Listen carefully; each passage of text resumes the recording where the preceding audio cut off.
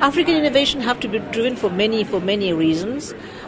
We need to build capacity. We need to address the needs of the people through all the health issues which are cropping up.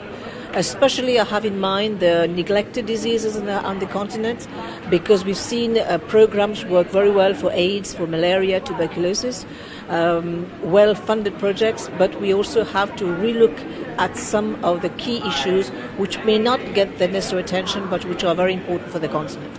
And to be able to do that, we need to raise awareness, we need to help build capacity in terms of education access, and of course connecting issues like water, agriculture, food security. All these have impact on the health component. Partnership is critical, and here we are going to look at dialogue that we need to engage with government, the private sector and philanthropy. And I think if we get these three triangular kind of partnership, it's going to make a big dent into what we're trying to do.